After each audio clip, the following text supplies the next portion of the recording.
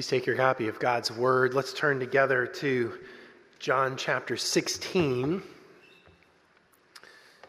John chapter 16, our text this morning begins in verse 16 and runs to the end of the chapter. Actually, this is properly the end of Jesus' teaching in what we call the Upper Room Discourse. Chapter 17 is a prayer where Jesus prays for himself and for his disciples and for us, his future disciples. And we sometimes call it the high priestly prayer of Jesus. So here, Jesus ends his teaching, and in doing so, he sums up much of what he said before, but with this slightly new note. He wants to supercharge our hope this morning by telling us that he has, in fact, already, he sees it in view. He's overcome the world. Why is it good news for you this morning, whatever you're facing, that Jesus is the conqueror? Well, he's going to tell us. But in order to hear what Jesus has to say for us this morning, we need the help of his Spirit. So let's ask him for his help. Would you pray with me, please? Almighty God, Father, Son, and Spirit, it's no idle word that I say when I say we need your help.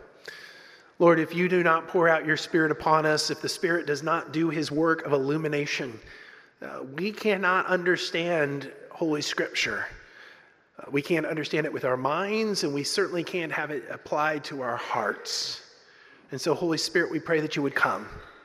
Grant this spiritual discernment of which the Apostle Paul speaks in 1 Corinthians 2, so that we might see what it is that you have for us in the gospel of Jesus.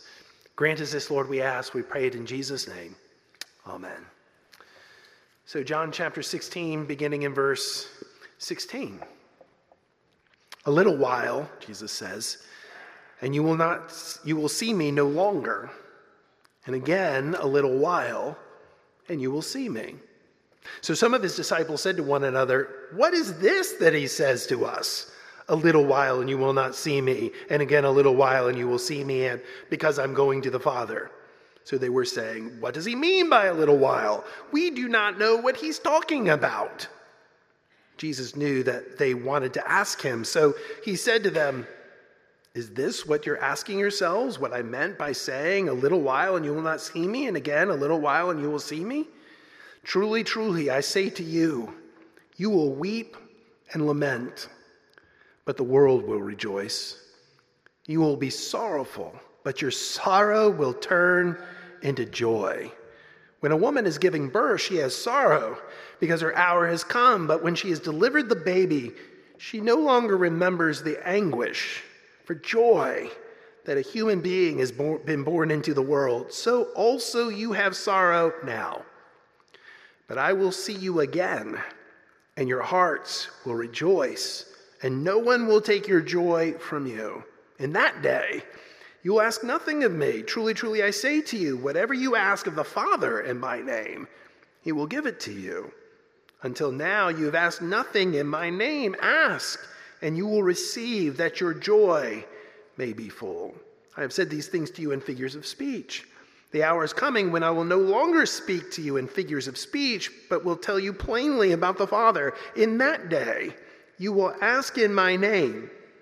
And I do not say that I will ask the Father on your behalf, for the Father himself loves you, because you have loved me, and have believed that I came from God. I came from the Father, and have come into the world, and now I'm leaving the world and going to the Father."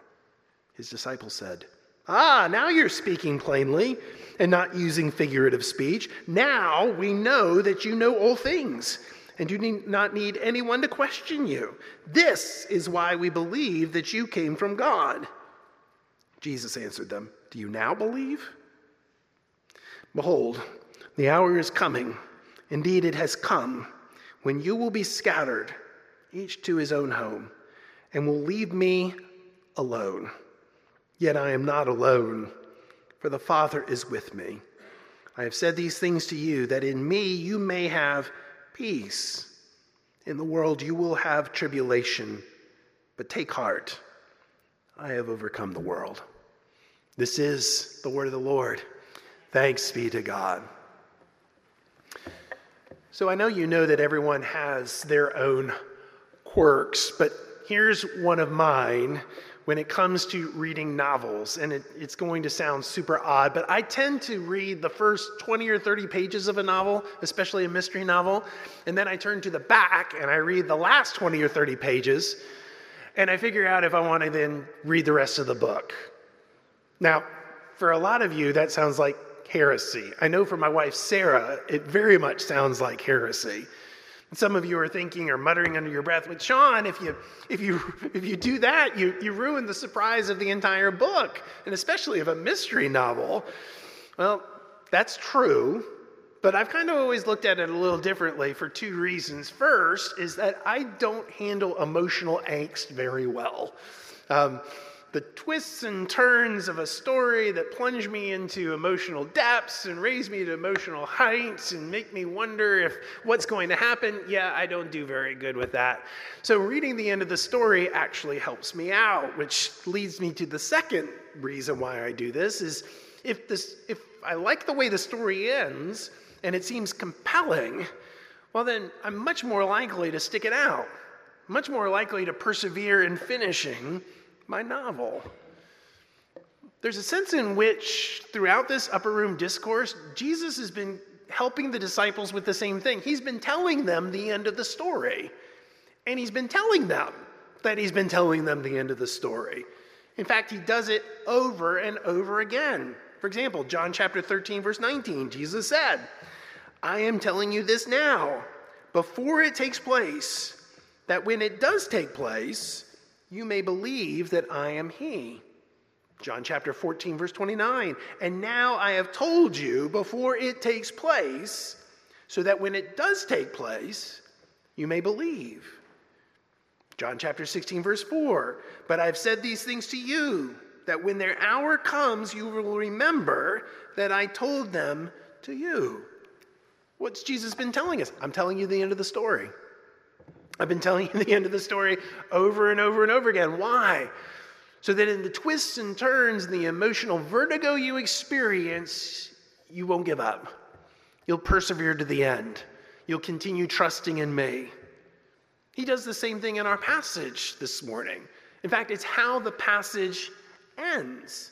In verse 33, Jesus says, "I have said these things to you, that in me you may have peace. In the world you will have tribulation, but take heart, I have overcome the world." Why is this important? Why did the disciples need Jesus once again to tell them, "I am telling these things to you so that you'll know, so that you'll have peace, so that you will continue"? The reason why they needed to hear the end of the story is because of all the twists and turns that have happened just in this upper room discourse, just in these few hours in the upper room, in the night before Jesus' crucifixion. Think of what's happened. The emotional instability, the vertigo that they're experiencing. Jesus, their master, the one whom they've confessed to be the very Son of God, has told them, "I'm leaving you and I'm returning to the Father."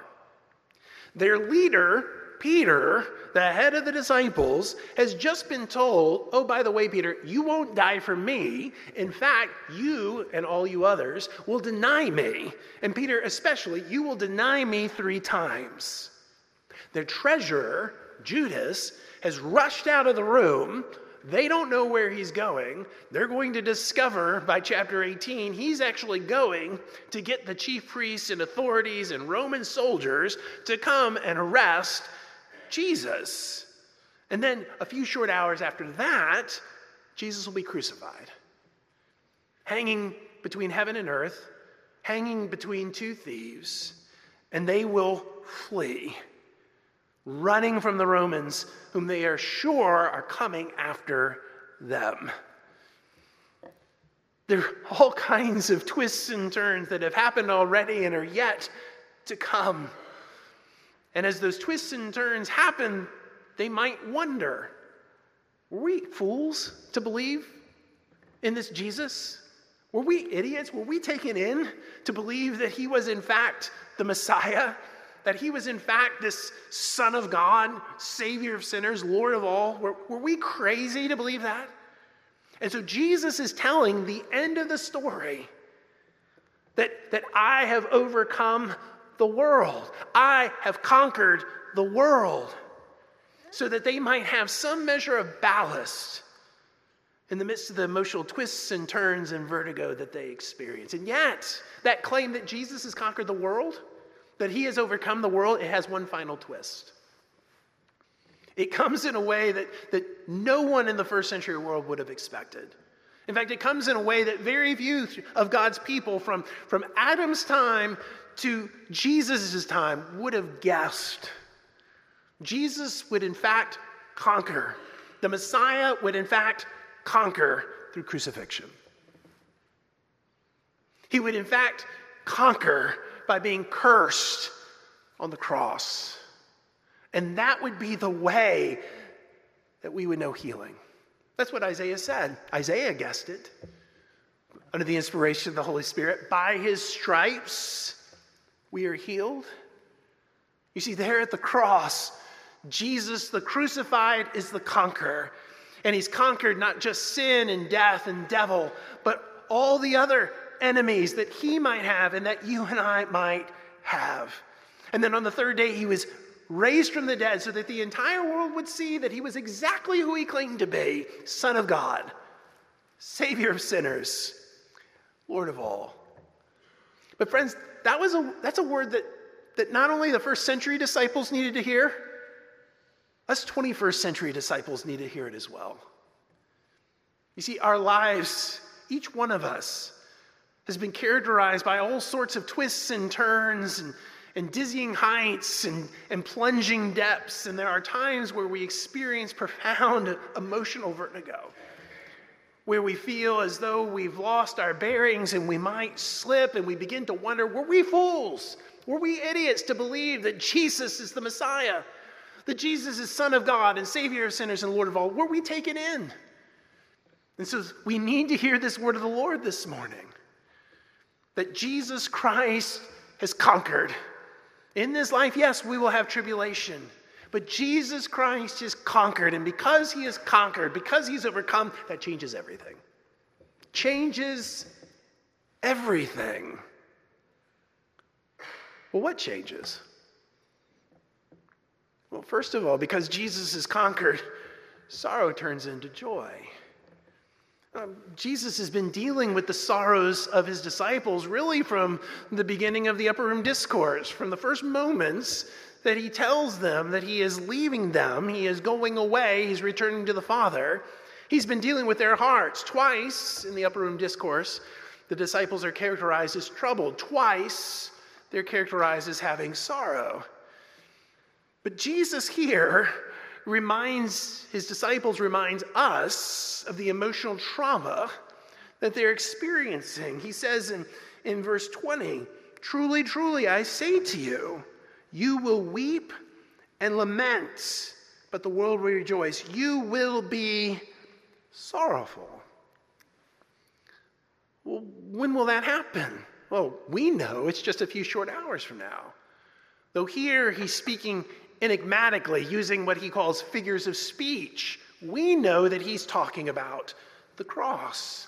In a few short hours, Judas will come back and he'll betray the master with a kiss. In a few short hours, these Roman soldiers, rounded up by the chief priests and scribes and Sadducees, will arrest Jesus. In just a few short hours, he will be taken before a trumped-up kangaroo Jewish court and condemned to death. In a few short hours, he will be led before Pilate, and Pilate will wash his hands of him. In a few short hours, he will be led to Golgotha's hill. In a few short hours, he will be crucified. In a few short hours, he will be mocked. He saved others. Can he save himself? In a few short hours, there will be sorrow and weeping and grief.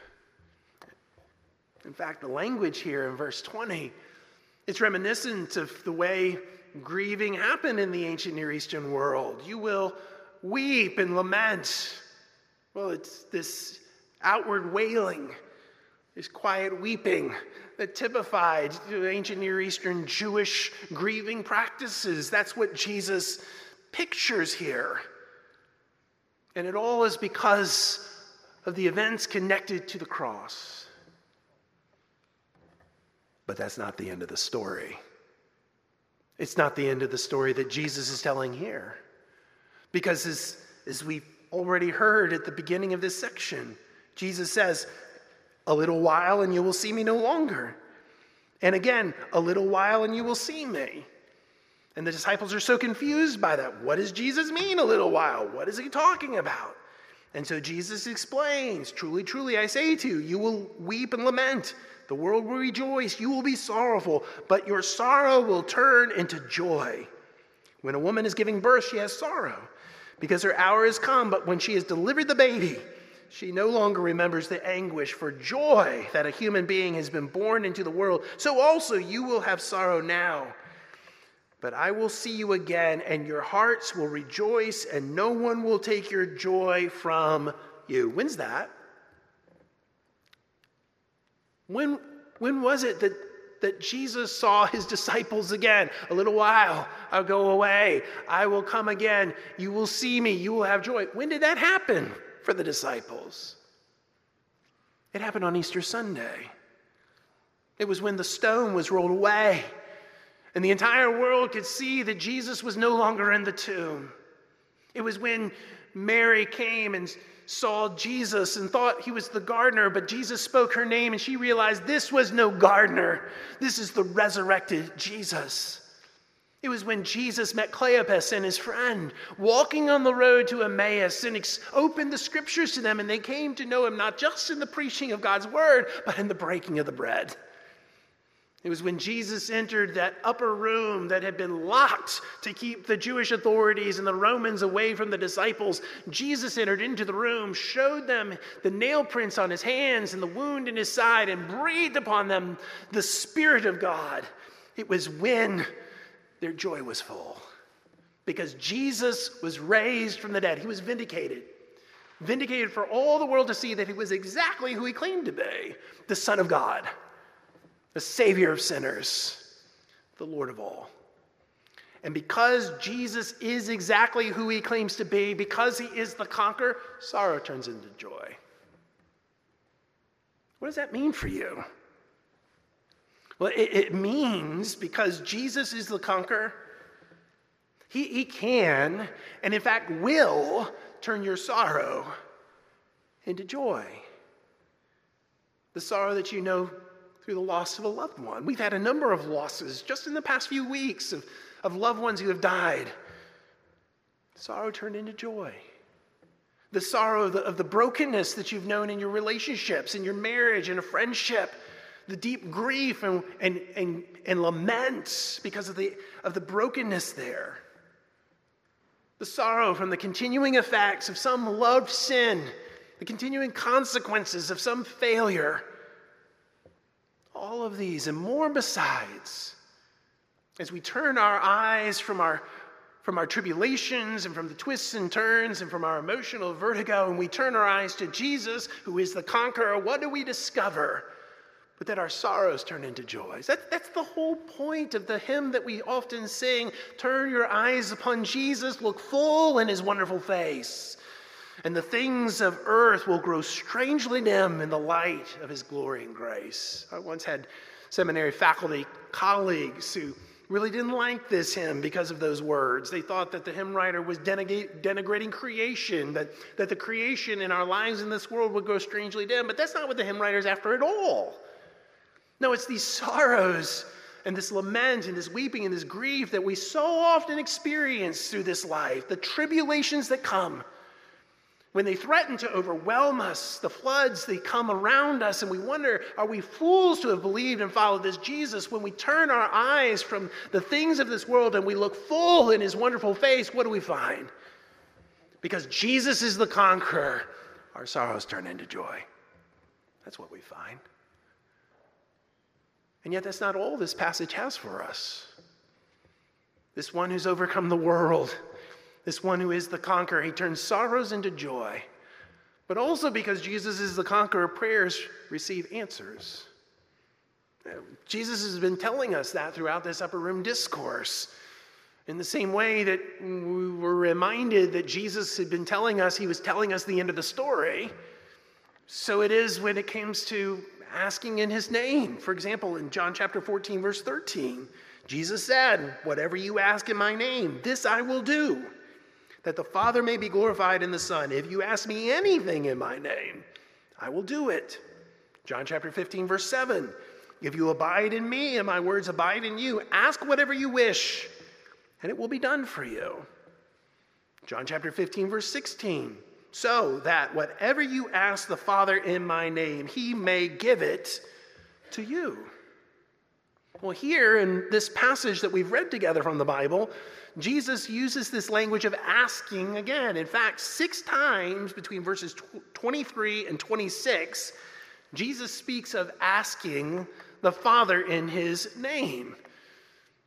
What is Jesus saying in those verses? Well, he's saying 3 things. First of all, he says in verse 23, somewhat strangely to us, "In that day, you will ask nothing of me." What does that mean? Well, I think what he means is that the disciples will no longer ask Jesus questions directly, not only because he's returning to the Father, but also because the Holy Spirit is coming. And he is the Spirit of truth, and as we've already heard, the Holy Spirit will lead these disciples, will lead these apostles into all truth. All doctrinal truth, all historical truth, all prophetic truth, but above all, the Holy Spirit will lead the disciples, lead the apostles in the writing of Holy Scripture to the truth as it is in Jesus. So he's not saying you will not ask anything in prayer of me, but rather you will not ask me questions. You'll ask nothing of me, because in that day the Spirit's coming. But the second thing that Jesus is saying is, I think he's reiterating the same points he made back in John chapter 14. Because he is the way to the Father, the disciples actually have access to God himself.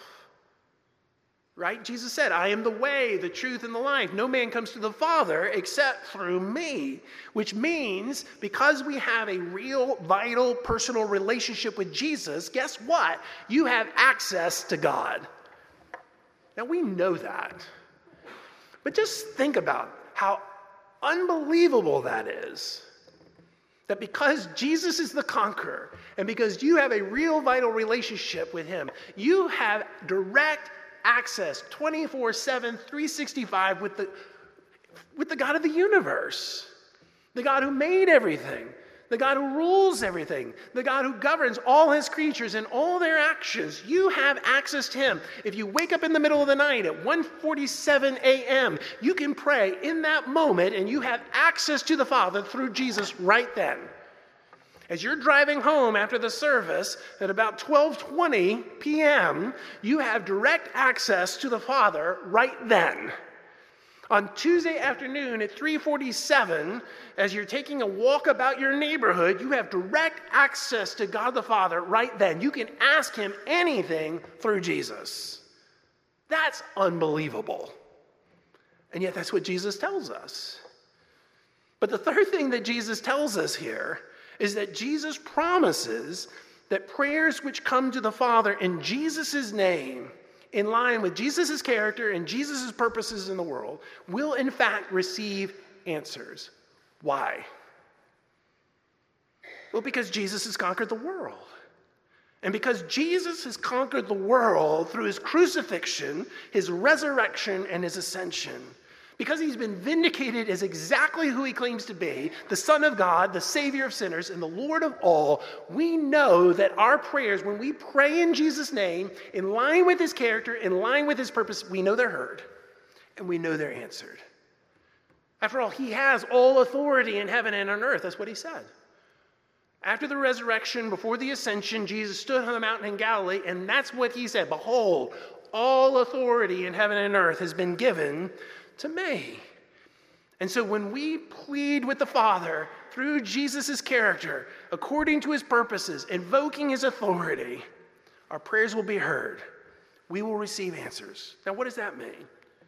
That means when you come to God in Jesus, and beg him to break the back of some beloved sin that you have been wrestling with for months and months and months and years and years and years, whether it's some lust, whether it's anger, whether it's lying, whether it's gossip, whatever it is. And you come and you say, Father, I know that it is your will that I be sanctified in Jesus Christ. And so I am praying in Jesus' name, in line with his character and his purposes and his authority, that you break the back of this beloved sin so that I might be conformed to the image of Christ. He'll hear and he'll answer. He will. Because that's in line with Jesus' character. It's in line with Jesus' purposes.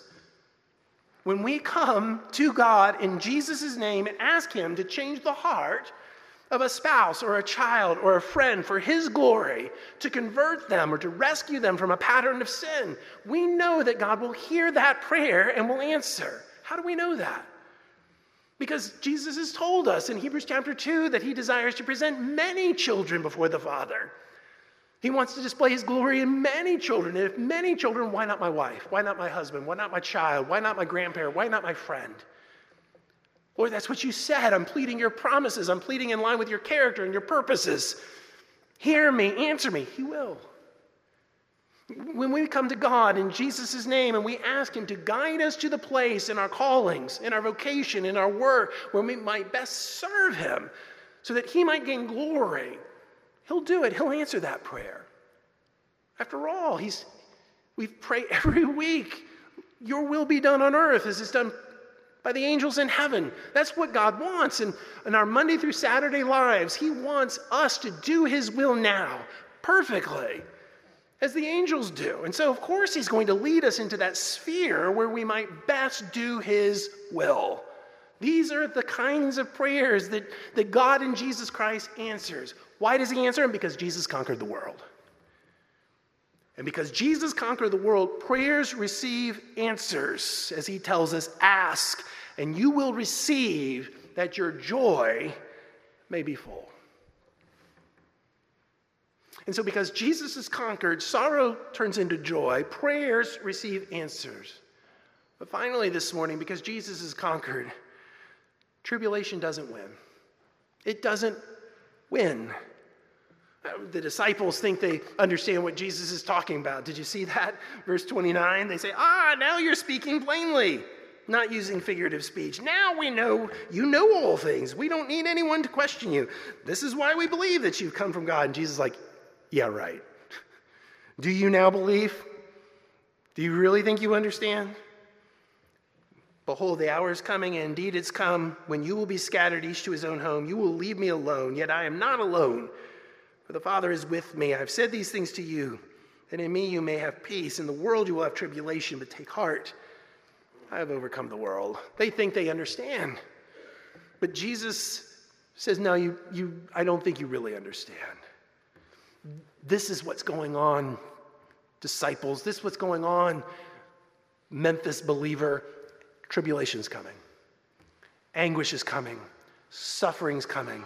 Here in this passage is coming because his hour is coming. And as we've seen in previous sermons, his hour is connected particularly to his crucifixion. And when that hour comes, when Jesus is crucified, when the cross is lifted between heaven and earth, the disciples scatter. They run to their homes. They hide. They abandon Jesus. In fact, there's a great irony throughout this upper room discourse. The disciples are sorrowful because they think Jesus is abandoning them, but they are in fact the ones who are going to abandon Jesus. Right? They're sorrowful because they think Jesus is abandoning them. As Jesus says, I'm going back to the Father. But in the moment of Jesus' greatest need, when he is crucified, as one who dies on behalf of others, the disciples are nowhere to be found. They abandon Jesus, and yet Jesus is not alone. The Father is with him on the way to the cross. The Spirit is empowering him to sustain him as he bears the griefs and the sorrows and the guilt and the shame that is ours. And even in that moment when Jesus cries out, my God, why have you forsaken me? Even that moment of abandonment is in order to great victory. And because Jesus was crucified, and because Jesus was raised from the dead, and because Jesus is seated at the right hand of the Father, and because he ever lives to make intercession for us, we can believe, my friends, that our tribulations, our anguish our sorrows will not win. They will not win. In this life you will have tribulation, Jesus says, but take heart. I have conquered. I have overcome the world. We can have peace right now, in this moment, because Jesus has won. Your sorrows won't win. Your anguish will not win.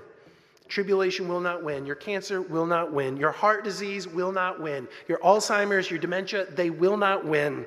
The brokenness of this world that threatens to undo us, it will not win. Jesus wins.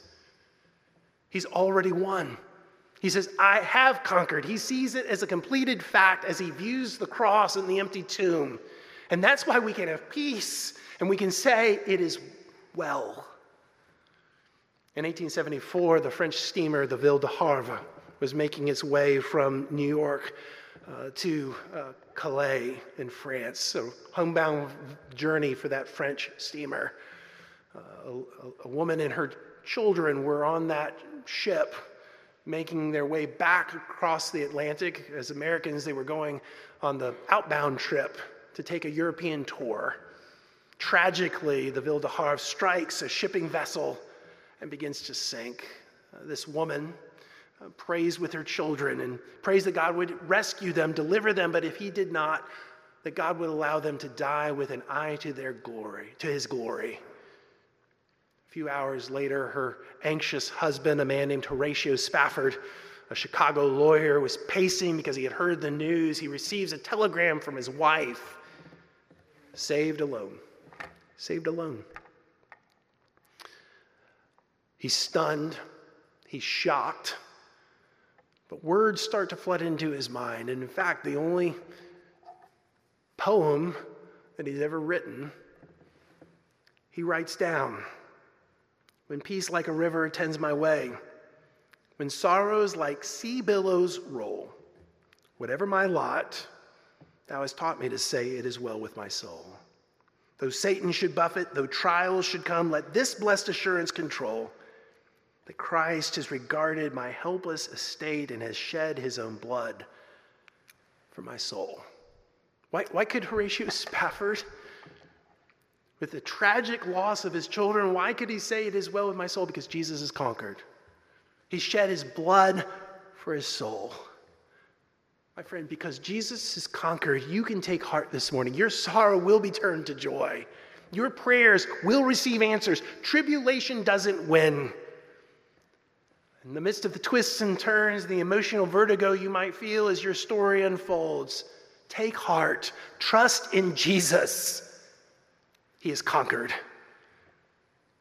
Thanks be to God. Would you pray with me, please? Lord Jesus, I pray for myself. I pray for my friends this morning that you would supercharge and renew our hope. Help us to know beyond a shadow of a doubt that we're not on a fool's errand in trusting you, that you will not forsake us, you will not let us go, and that in fact, we can trust that because you have conquered. Lord, we desire to lift high your cross this morning because it's through the cross of Jesus Christ that we have confidence and hope. So Lord, please conquer us through these things. We ask that you would do this in Jesus' name. Amen.